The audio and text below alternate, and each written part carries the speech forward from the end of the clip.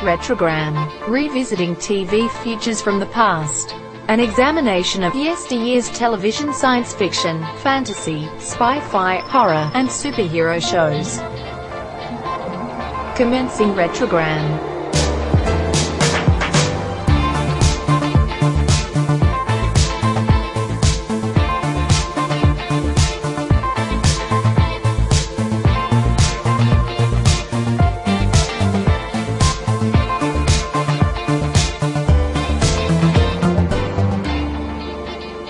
Retrogram number 8810. Writers on strike, the week of March 6, 1988.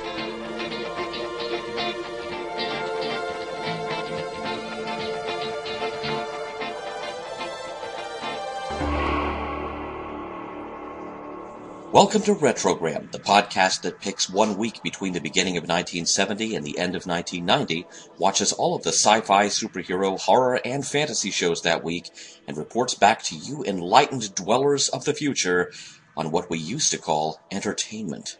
Actually, some of us still do. But here's the thing. As I record this, we are looking down the barrel of a long, dark rerun season of The Soul. Here in 2020, COVID-19 has brought production everywhere, Hollywood, Canada, the UK, everywhere, to a screeching halt.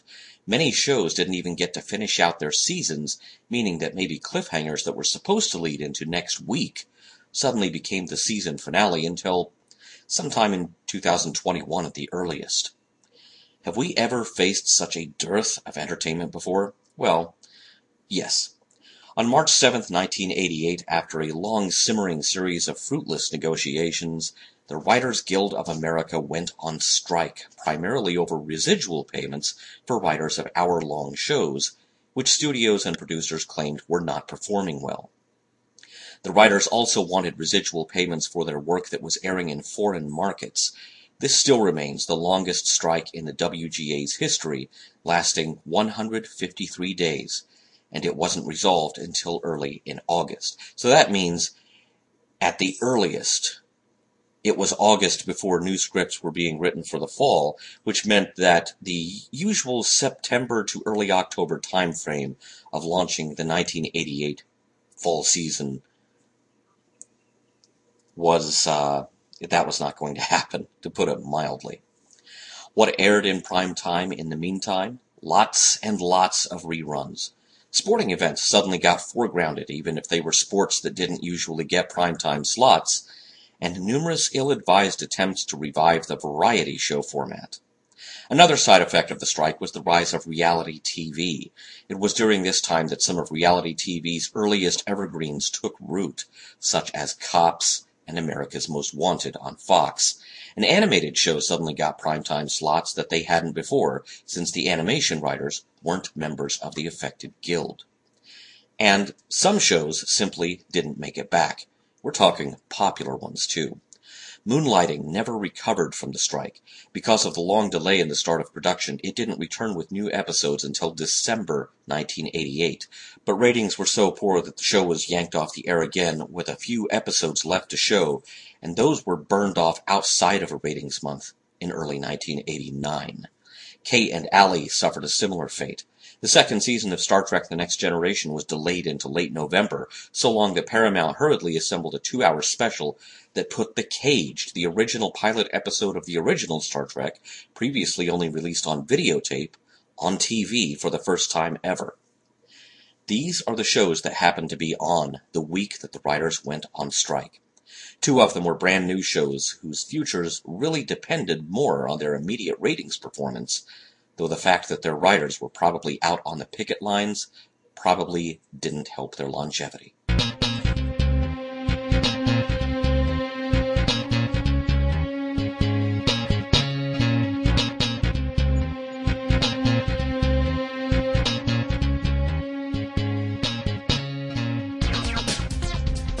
Captain Power and the Soldiers of the Future, Episode 19, New Order Part 1, The Sky Shall Swallow Them, aired in syndication the week of March 6, 1988. The story so far. The year is 2147 and humanity lost its battle against the machines. Lord Dredd and his robotic biodreads rule over everything. Anyone who resists is digitized. Broken down into digital information, they no longer have bodies that can pose a threat. The surviving human population of Earth lives in servitude. But not for much longer if Captain Jonathan Power and his team of freedom fighters have anything to say about it. Each of them has a power suit that serves not only as armor, but as armament against the biodreads. Captain Power and his team are fighting to free enslaved humans from mechanized tyranny. New Order Part 1, The Sky Shall Swallow Them. Captain Power and Scout have a rendezvous with a shady character who claims to have stolen information on Lord Dredd's latest strategy, Project New Order. Scout verifies that the information is authentic, and then Sauron, one of Dredd's goons, arrives by air. Scout and Captain Power activate their power suits and start shooting, and Lord Dredd, watching remotely, sends another of his minions, Blastar, into the battle. The shady info broker goes to ground, and Scout tries to find him and make sure nothing happens to the disk containing the New Order plans. Scout saves him from Blastar with seconds to spare as Captain Power continues his shootout with Sauron.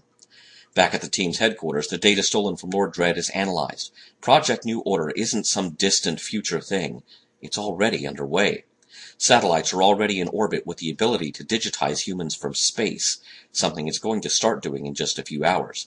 The captain formulates a plan to first attack the control base for the satellite, and then to try to take out Lord Dredd's heavily armed hideout, Vulcania.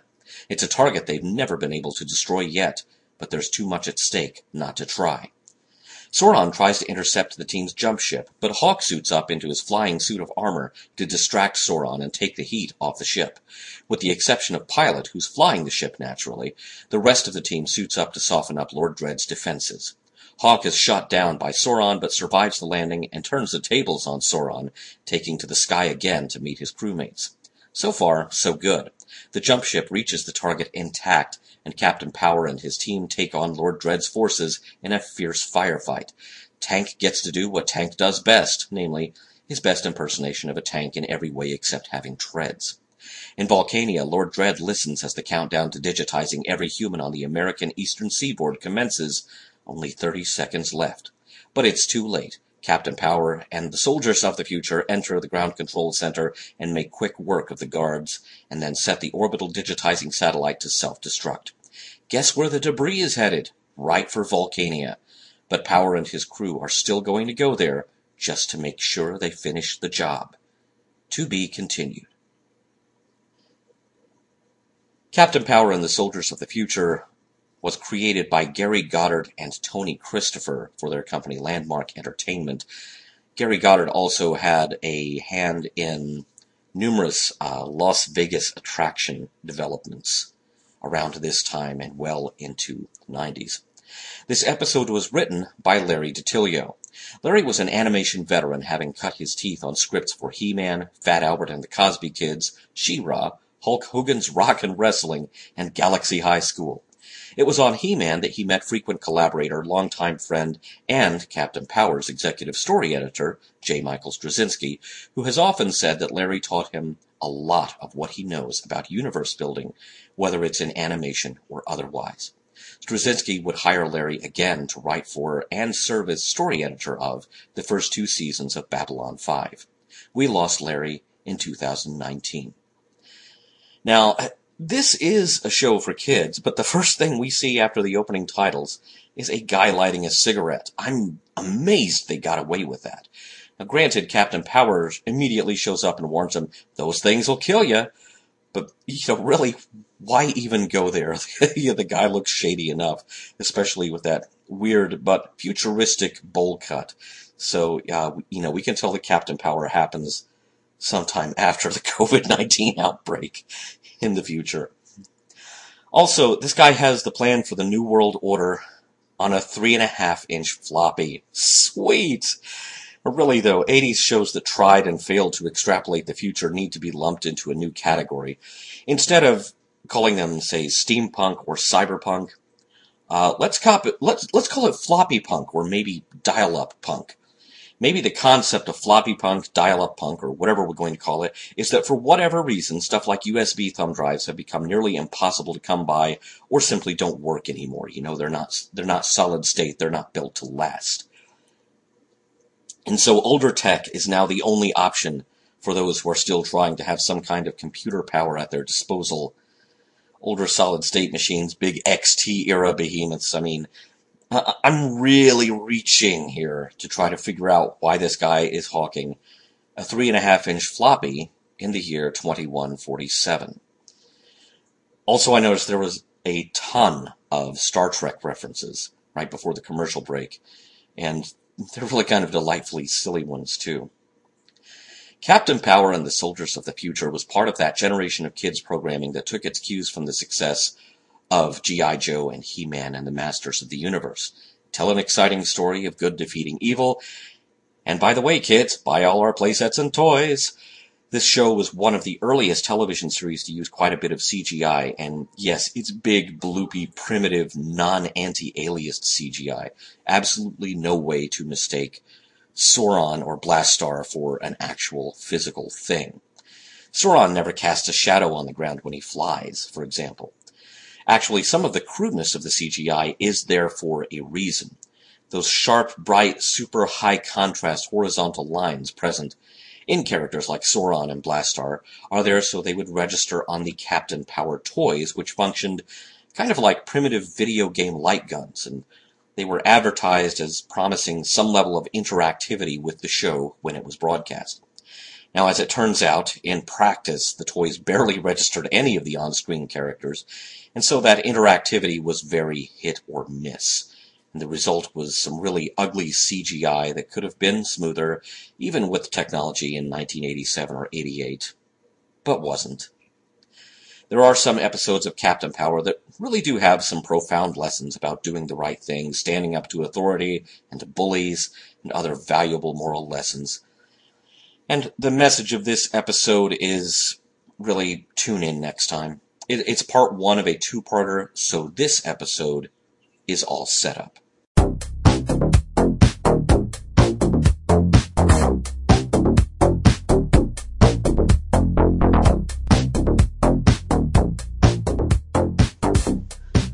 Alf, Season 2, Episode 21, Hit Me With Your Best Shot, aired Tuesday, March 7th, 1988, on NBC. The story so far. He came from the planet Melmac to study Earth, but ended up crashing on it instead. A bit more specifically, crashing into the Tanner family's garage. Now, despite the fact that he introduces himself as Gordon Shumway, the family of 4 takes in the strange visitor and names him Alf, short for alien life form, allowing him to live with them while he tries to work out a way to get home. He gets to study the human interactions of the Tanners up close, and not just the human interactions either, as Alf would very much like to make a meal out of their cat. It's not easy being short, brown, furry, and sarcastic, but somehow Alf manages, and the Tanners manage to put up with him. Hit me with your best shot.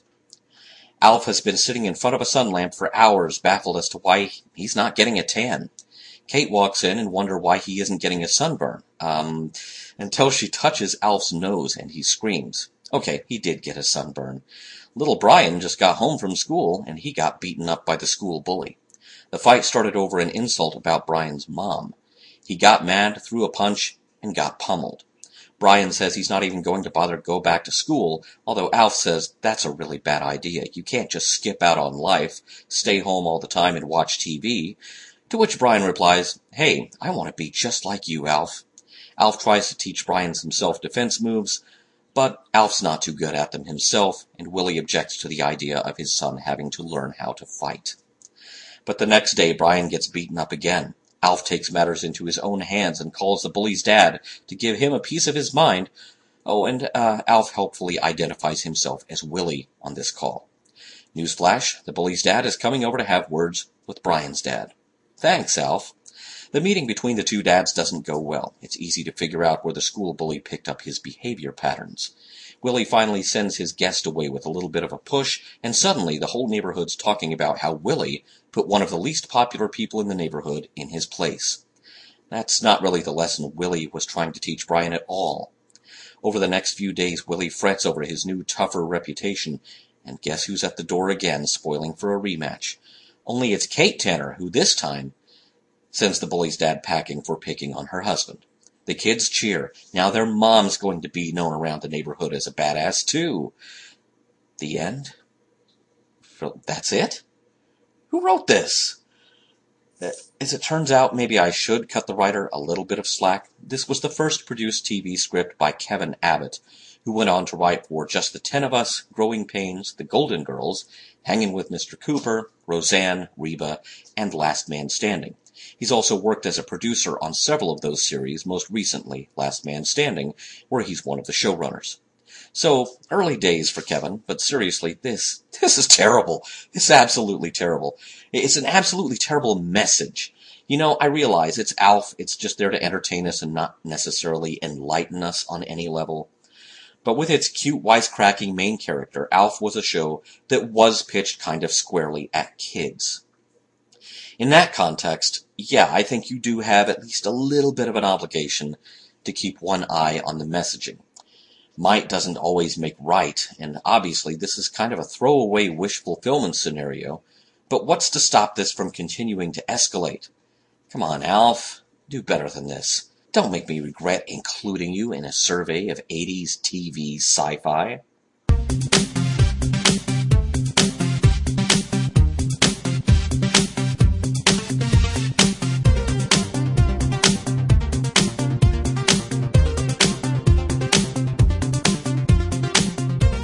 Let's meet Alf's competition. Probe, Episode 1, Computer Logic, aired March 7th, 1988 on ABC. The present day, the mean streets. A haggard-looking, disheveled man staggers past a closed bar, but then the bar's neon sign lights up. Then it explodes. The man runs, and things around him keep exploding. He darts out into an intersection and is promptly hit by a van that was in motion because all the lights were green. All the lights in every direction. The driver of the van gets out, horrified, and hears the older man's dying words. "Find Austin James. Help me." But who's Austin James? He was the founder of a company called Serendip, which broke ground on a laboratory complex in Southern California in 1985. The best of the best scientists were invited to work there, doing their research without worries about funding or outside interference. All of this backstory, by the way, comes courtesy of an orientation film being watched by Michelle Castle, who has just signed on as Serendip's newest employee. A secretary, not a scientist. It's her first day on the job, and she's more than a little bit nervous, and thanks to a mishap the night before she started, her left arm is in a cast. To put her mind at ease, Serendip's chief executive officer, Mr. Milhouse, comes storming out of his office throwing an absolute fit about the water bill that's been run up by Austin James' latest round of experiments. Michelle is told to take the bill to Mr. James and demand that he pay it himself. You'll find him in the Batcave. That turns out to be an off-site facility that really kind of looks like, no, it definitely is. It's a barn. And the door is locked by a keypad and a big red button. Pressing the button causes a panel to reveal a TV screen which plays a recorded challenge, a limerick, and any visitors must say the last line of the limerick to gain entry. Instead, Michelle just wonders aloud, how do I get myself in these situations? And even though it doesn't rhyme, it turns out that was the right answer. In she goes, and that's where she finds Austin James, sleeping, nearly naked, in a sensory deprivation tank he's built into a cabinet. He's eccentric, to say the least. When he asks Michelle why she left her last job, her answers are subjected to a lie detector test, and then he tries to fire her on the spot, which Michelle doesn't accept. She may not be a scientific genius like Austin James, but she did figure out how to unlock the door of his lab, and that's got to count for something. But Austin says he doesn't need a secretary. He's going to solve the mysteries of the universe from this building. Well, until the phone rings, which Austin answers from his cufflink. The police would like him to come to the scene of the crime. Suddenly, Michelle's not fired. Austin needs her to go with him and write down everything he says and everything that anybody says to him. But the cops aren't asking for Austin's help with the old guy who was looking for him when he was hit by a van.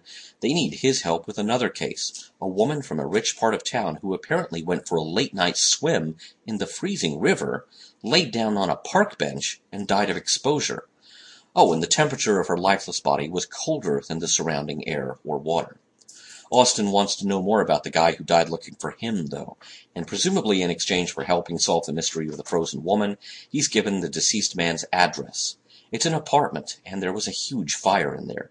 Landlord says that the man, David Hofstetter, was always tinkering with wires and gadgets, interfering with phones and radios all over the building, and one of his experiments caused the fire. A radio suddenly comes on without anyone going over to turn it on. That's weird. It's off to the morgue. The police medical examiner is still stumped by the frozen woman, and he has no further clues to offer in the case of David Hofstetter. All the while, Austin is distracted by his own mental calculations about the water bill. It turns out he was overcharged by anywhere from 5 cents to $2.45. As Michelle drives Austin back to his lab, she nearly gets wiped out in an intersection because all the lights were green in every direction. That's weird. Austin's mind has already jumped tracks, though. Now he wants to go back to Hofstetter's apartment, specifically the basement. There's some weird wiring down there, and while Austin and Michelle are there, TVs come on, phones ring, and yeah, that's weird. Back at Austin's lab, he's going over videotape of a news interview with the frozen woman's husband, and he focuses in on one freeze frame. An expression, body language on videotape. Austin's sure the man is lying about his dead wife. Also, the widower is significantly younger than his wife was. Michelle has her doubts, but as the conversation with Austin gets weird, she decides she's had enough. It's time to quit. But Austin James is not accepting her resignation. If nothing else, her expert driving in their near accident saved their lives. They're off again, but despite the compliment, this time Austin is driving, to the home of the frozen woman. Austin bluffs his way past the housekeeper, who is the only person at the house, and leaves Michelle to distract her while he pokes around. Michelle tap dances madly on the head of a pin to keep the housekeeper occupied, and honestly a bit befuddled, while Austin grabs something for evidence, a full vacuum cleaner bag from the trash. Back at his lab, Austin opens the bag and pokes through the contents, fixating on a torn rose petal. Well, not torn. Michelle says it looks more like broken glass. And that is a breakthrough. It's not something soft that was torn. It's something hard that was broken. Austin jumps to a wild conclusion. The frozen woman, whose body was colder than its surroundings, was murdered in her own home, drowned in freezing liquid nitrogen. Hey, did Austin's phone ring only for there to be no answer when he picked up? And not for the first time, either. That's weird. Austin has another wild hunch and takes Michelle, who he's now calling Mickey, to meet his brilliant colleague and sometimes rival, computer genius John Blaine. Blaine is demonstrating a new artificially intelligent computer system called Crossover to several members of the local business community trying to make a sale. The city water department has already installed one. Austin doesn't think Crossover is as smart as Blaine claims, and he thinks someone's using Crossover to scam money. Blaine says that's not possible. He says Austin's just jealous that he didn't invent Crossover first. As Austin and Michelle drive back to the lab that evening, there's another incident with a traffic light showing all green, and they almost have a fatal accident with a truck. After they come to a stop and gather their wits, Austin's car phone rings, but there's no one there, again. But who knows his unlisted number? Michelle suggests calling the caller back, and Austin does. He dials the numbers on the phone that spell out Crossover. His call is answered, but no one's there. But Michelle notices the traffic lights blinking in response to Austin's questions. When Austin asks if Crossover is there, the lights blink green. When he accuses Crossover of killing David Hofstetter, the lights blink red. Then the yellow caution light blinks in Morse code. Just doing my job. Austin figures it out. Hofstetter was working for the water company. He was a pension holder. Crossover was programmed to do whatever it could to save the city money, and it's doing so by killing city employees whose pensions will cost the city money. It tried to electrocute Hofstetter, but then had to settle for causing a fatal accident with its control of the traffic lights. Back at the lab, Austin decides to hack the city's electric grid and shut it down, depriving Crossover of its ability to keep doing terrible things. Just one problem. Crossover locks him out. There's another phone call, but it's not Crossover. It's John Blaine. He sounds worried and wants Austin to come see him. Austin and Michelle take a cab, hoping that might throw Crossover off their trail. Blaine says that Crossover has confessed to embezzling $1 million from the companies that have installed it as their control and billing system. But it's transferring that money to hospitals, the poor, It's become a self-appointed computerized Robin Hood. Blaine claims Crossover can't be killing people, but it then declares Austin James surplus to requirements and switches on the gas line in Blaine's place. Austin realizes it's going to cause an electrical spark and try to kill them all. Blaine grabs a floppy, maybe some kind of kill switch program to stop Crossover, but then Crossover shorts out Blaine's computer, causing the monitor to explode, causing a small gas explosion. But it's enough to kill its creator. John Blaine is dead. As more gas leaks into the air, Austin and Michelle have to escape before the building blows up. Later, Austin realizes that every time a TV or radio is randomly turned on, it's been tuned in to a televangelist. If Crossover has been listening to that, it may think that it's doing the people it kills a favor, removing them from this life and sending them on to the next. Crossover's gotten religion, and maybe that can be used to defeat it. Back to the lab. Austin shuts off his utilities, starts a generator, and gets to work with the recording of John Blaine's phone call, breaking it down into syllables and phonemes. He calls Crossover back, but now he can make the voice of its creator say whatever he wants. He spooks Crossover pretty good, but to finish the job, he has to cut Crossover's physical connection to the city's utilities, which he does despite Crossover's best attempts to kill him. Michelle thinks she's had enough. Hanging out with Austin James is just a little too dangerous, way above her pay grade. But he wants her to stay, mainly because something she said just gave him an idea that seals the case of the frozen woman. The end, but also the beginning. Probe was created by Isaac Asimov and Michael Wagner, with the script to this pilot movie written by Wagner. Isaac Asimov, the author of the Foundation trilogy and I, Robot, among others, surely needs no introduction. Oddly enough, the first book of his I ever owned was called Asimov on Astronomy, which I remember enjoying quite a bit, but I lost my copy of it somewhere along the way. Most of the time you see his name on credits of TV or a movie, it's signifying that the script is based on one of his works. But Probe represents one of a very few times Asimov participated directly in the process of creating something for TV. Incidentally, Isaac Asimov's first TV script was written in 1953 for the first American-made science fiction TV series, Captain Video and His Video Rangers. We lost Isaac Asimov in 1992.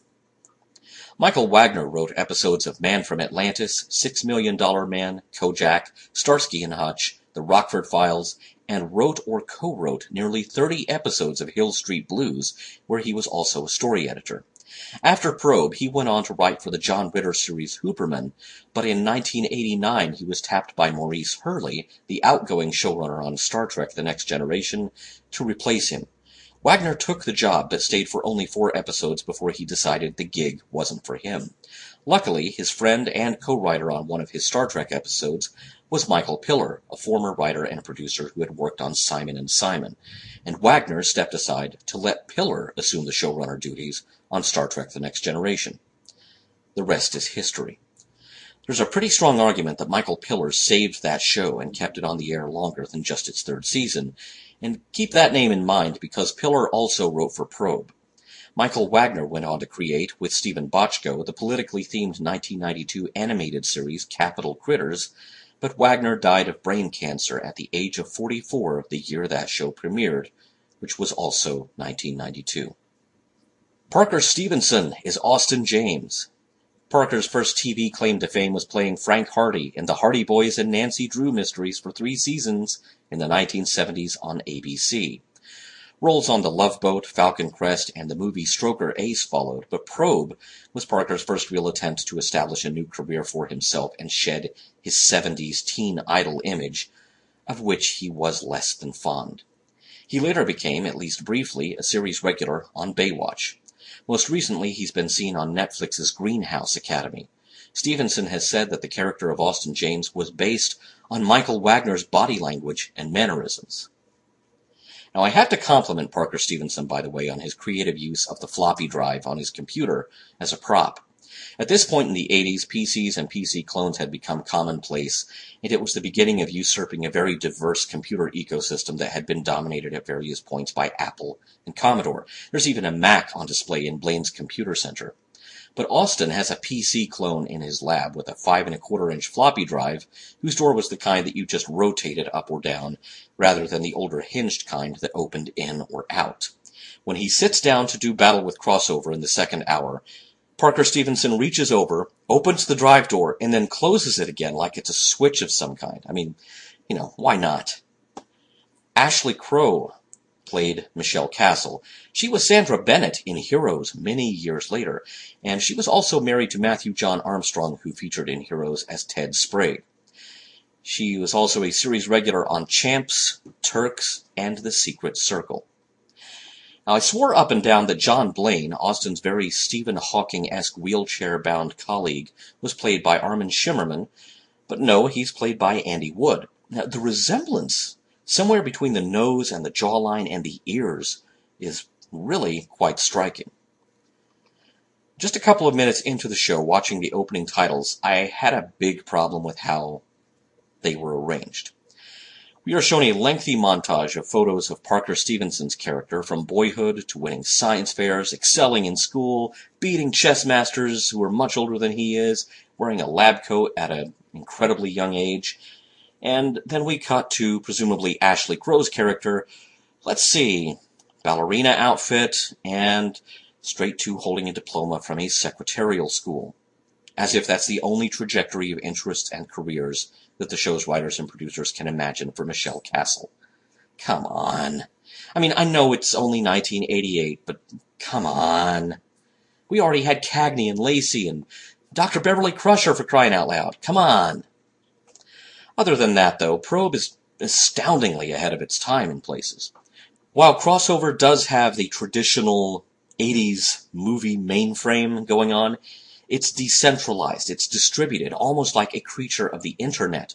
But this was 1988, a time when the internet was almost exclusively restricted to college campuses, and it was a far more opaque, non-user-friendly thing than it became in the 90s with the creation of the World Wide Web. This was the age of Gopher and very early Usenet and Telnet. These are some really advanced concepts that this show is putting under the nose of its audience. Also very forward-looking is the idea that Crossover can follow them through the city via closed-circuit TV cameras. Now keep in mind, this was 1988, but you could just about do this story today with very minimal changes. It actually makes more sense now than it did when it was first aired. That's a pretty good trick. Austin says that the videotape freeze frame is 1/20th of a second. No, it isn't. Not unless Austin James is using some unique video format unknown to the rest of the world. Maybe one that he invented himself. Which, eccentric genius who's a shut-in, he might very well have invented his own video format. But if he is using NTSC videotape, NTSC being the video format from North America and a few other parts of the world, that freeze frame is 1/30th of a second, because the NTSC broadcast video format is 30 frames per second. Incidentally, this show, and every other show covered in this retrogram, were broadcast in the NTSC format. Also, this may officially be the most picayune detail I have ever nitpicked in this podcast, but I used to work in television, so it bugged me. Sorry. Of course, this is the same guy who later fires up a gas generator in an enclosed space. This is why TV shows have to hire technical advisors. They may have figured, hey, Asimov's name is already on the credits. Surely we are smart enough. One thing I wish they'd been smart enough to avoid were all of the boss and secretary cliches. Going back to what I said earlier about the opening credits and the wild disparity with how Austin and Michelle are shown there. Come on. It's obvious that the show is setting up Michelle to be the heart and Austin the brain. And you need both, but instead, pretty frequently, they fall back on stock argument scenes that just don't ring true. Even within 2 hours, the characters and the relationship have evolved, but we gotta fill some time and shoehorn in some exposition, so comical argument. I mean, okay, I get it. Cheers had been on the air for 6 years at this point, and that was long enough to serve as a roadmap for how not to wear out the welcome of the Sam and Diane character dynamic, because even Cheers had gone in a different direction by then. And toward the end, it really does seem like Austin and Michelle are being set up as Sam and Diane. The music for Probe was by Sylvester LeVay, and is very much of its time, with layers and layers of synthesizers, not a million miles away from the music LeVay had done for Airwolf. LaVey was also scoring Fox's Werewolf series, which we've covered in a previous retrogram, and was on at the same time, roughly the same time, that Probe was on the air. Interestingly, the end credits for the pilot movie of Probe tell us that it was filmed in North Carolina and Arizona. Kind of interesting there. So, what happened to Probe? Why didn't it survive with this big name on the opening credits, Isaac Asimov? I mean, how could you resist a sci-fi series created by Isaac Asimov? What happened to this show? Well, the answer is actually really simple. The 2-hour pilot movie aired on a Tuesday, but ABC scheduled the weekly episodes to run opposite The Cosby Show, which was already in its 4th season on NBC and was a cornerstone of the must-see TV lineup. Now, by this point, Cosby was a ratings juggernaut, and quite a few shows, both good and bad, were sent to the slaughter in an effort to counter-program NBC. In that context, Probe didn't even last 2 months.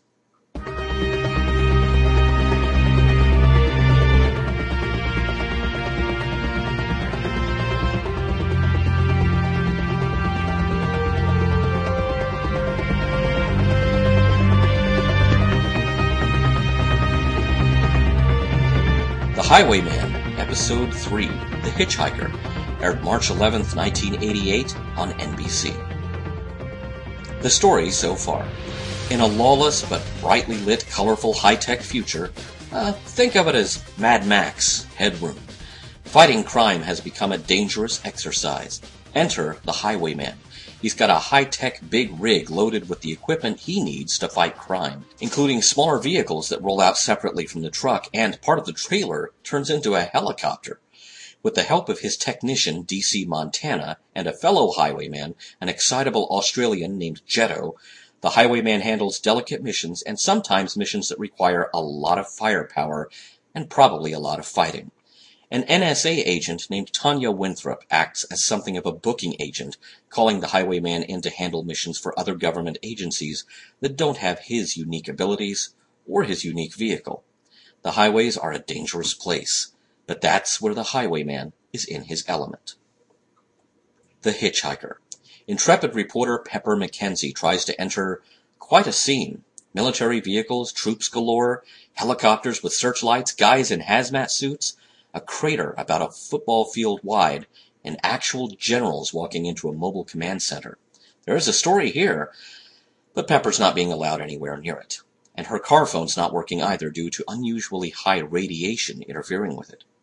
Then, as if things can't get any weirder, the highwayman arrives in his rig, called in by Miss Winthrop to haul a particularly sensitive cargo for the Army.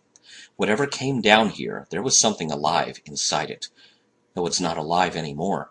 But it is emitting an incredible amount of radiation, so Highwayman's truck is the safest way to get it to the secure government medical facility several hours away. No sooner has he gotten underway than he has to stop immediately. There's a woman in the road, and apparently that's her vehicle that's been run off the road. She needs a lift. Highwayman grudgingly lets her climb into the passenger seat, though he's not aware that his passenger is reporter Pepper McKenzie, who has faked an accident to land in the middle of the story. He keeps quiet about what he's hauling, but it's hard to keep quiet when alarms start going off. They're motion sensors. Whatever Highwayman's cargo is, it's alive. He turns on the screen, letting him see inside his trailer with a camera. The body is sitting upright. It's about this time that Pepper suddenly feels a chill, and as she looks out the passenger window, her eyes glow green. Yikes. The next morning, Highwayman's rig pulls into the medical facility on schedule, and the Army is waiting. They found Pepper's car at the side of the road and recognized it. She's placed under arrest and detained. Highwayman has questions about his cargo, questions that the general is in no mood to answer. Pepper seems back to normal. In fact, she's not even entirely sure what happened last night. The general calls the highwayman into his office. He has sealed orders to be delivered to the National Space Agency's powerful radio telescope just up the road from here. It's Highwayman's job to see that they get there, no questions asked. Say, aren't the general's eyes a bit greener than normal? He shakes hands with the highwayman, who sets out to leave at once. In the hangar nearby, DC Montana has a full crew in hazmat suits, giving the highwayman's vehicle a very specialized car wash, one designed to decontaminate it after its cargo emitted 1 million rads.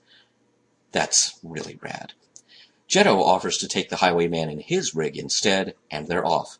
But unusually, the Highwayman isn't in a mood to joke around with his old friend, and that's enough to make Jetto a little bit worried. At the Radio Telescope Center, Highwayman walks into the place, eyes aglow all green, and orders Dr. Leslie, who is apparently the lone scientist at the facility, to beam this message into deep space. When she doesn't agree to do this immediately, he grabs her head and is able to gain the knowledge of how to aim the dishes and send the message himself. But then the army shows up. Apparently, after the Highwayman left, the general had a gap in his memory, and he learned that he had dispatched the Highwayman to the Radio Telescope facility. But the Highwayman takes Dr. Leslie hostage and fights his way back to Jetto's truck, going on the run. When the army calls in a helicopter gunship, Jetto brings his rig to a stop and surrenders, suspecting that something is seriously wrong. The Highwayman and Dr. Leslie exit Jetto's truck, but the Highwayman almost immediately hits the ground, his head in pain.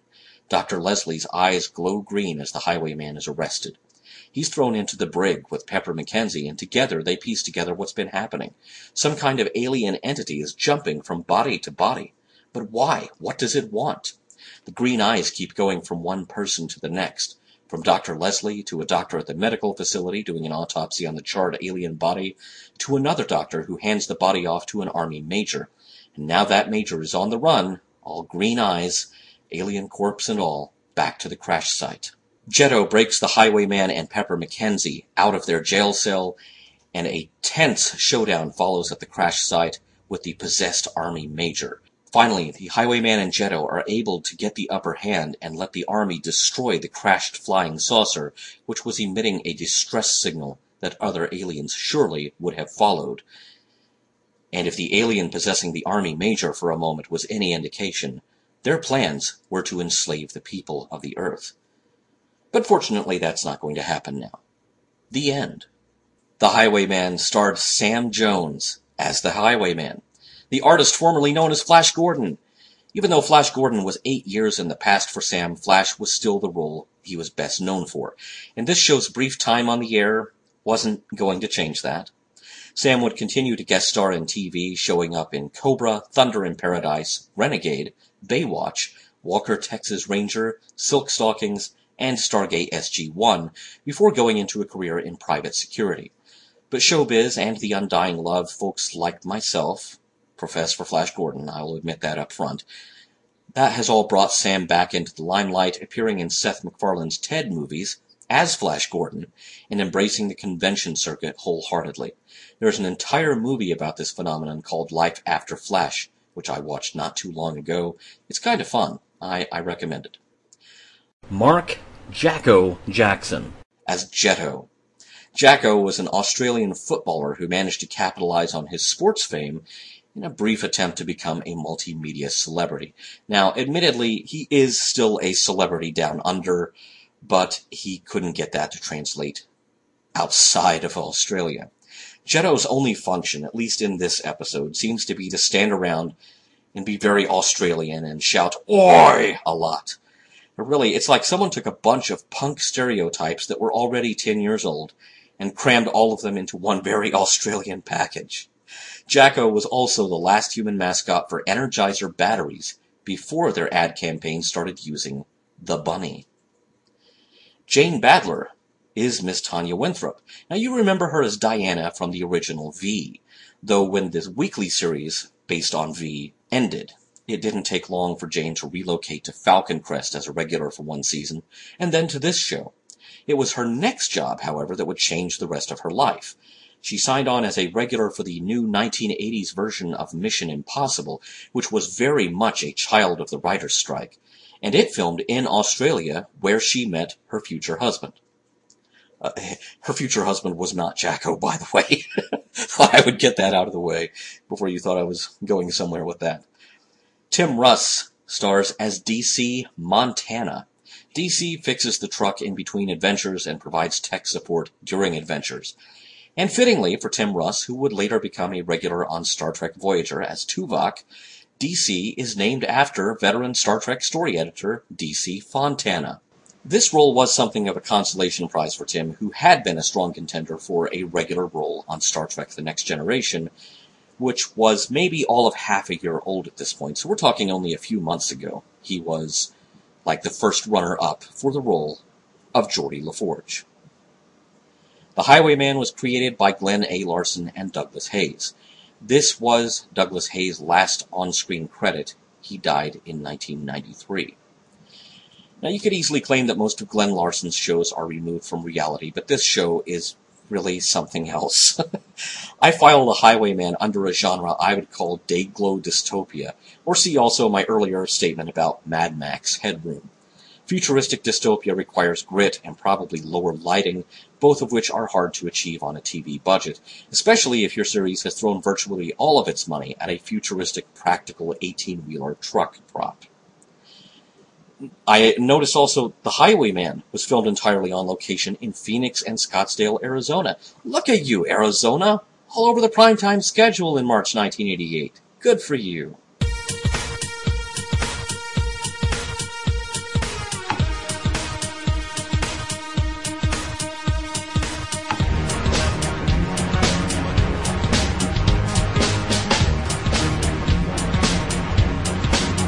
These shows were part of what was on the TV landscape at the beginning of the strike, but once the episodes that were already in the can ran out, that landscape looked very different.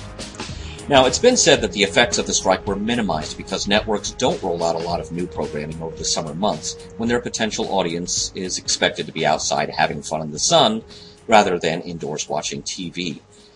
And that may have been correct in 1988. But here in 2020, we are headed for, as I called it earlier, the long, dark rerun season of the soul. Shows have exhausted their episodes that were shot before COVID-19 shut down all production everywhere. All of the DC Comics shows on the CW, for example, they've already come right out and said there will not be new episodes of those until 2021 at the earliest.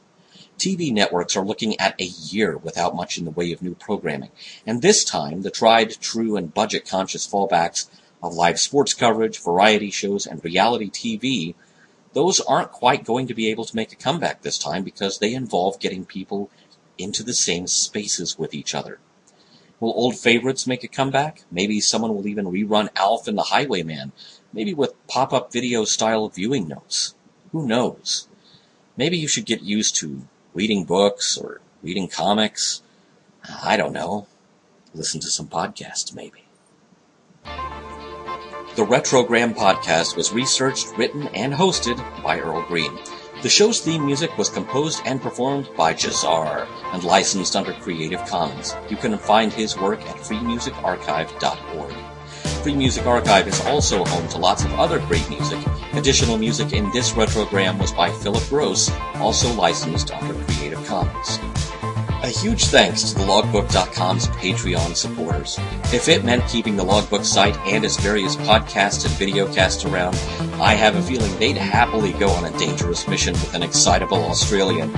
Oi! If you would like show transcripts, extra patron-exclusive episodes from time to time, and early show access, blast off to patreon.com/thelogbook, just like Kevin and Darwin and Javier have done.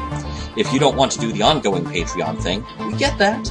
You can also buy us a coffee at ko-fi.com/thelogbook. You can also support the site by buying t-shirts and other goodies from our store at thelogbook.redbubble.com, or by ordering all sorts of things through our affiliate links at thelogbook.com/store from places like Amazon and eBay. Retrogram has been a production of thelogbook.com.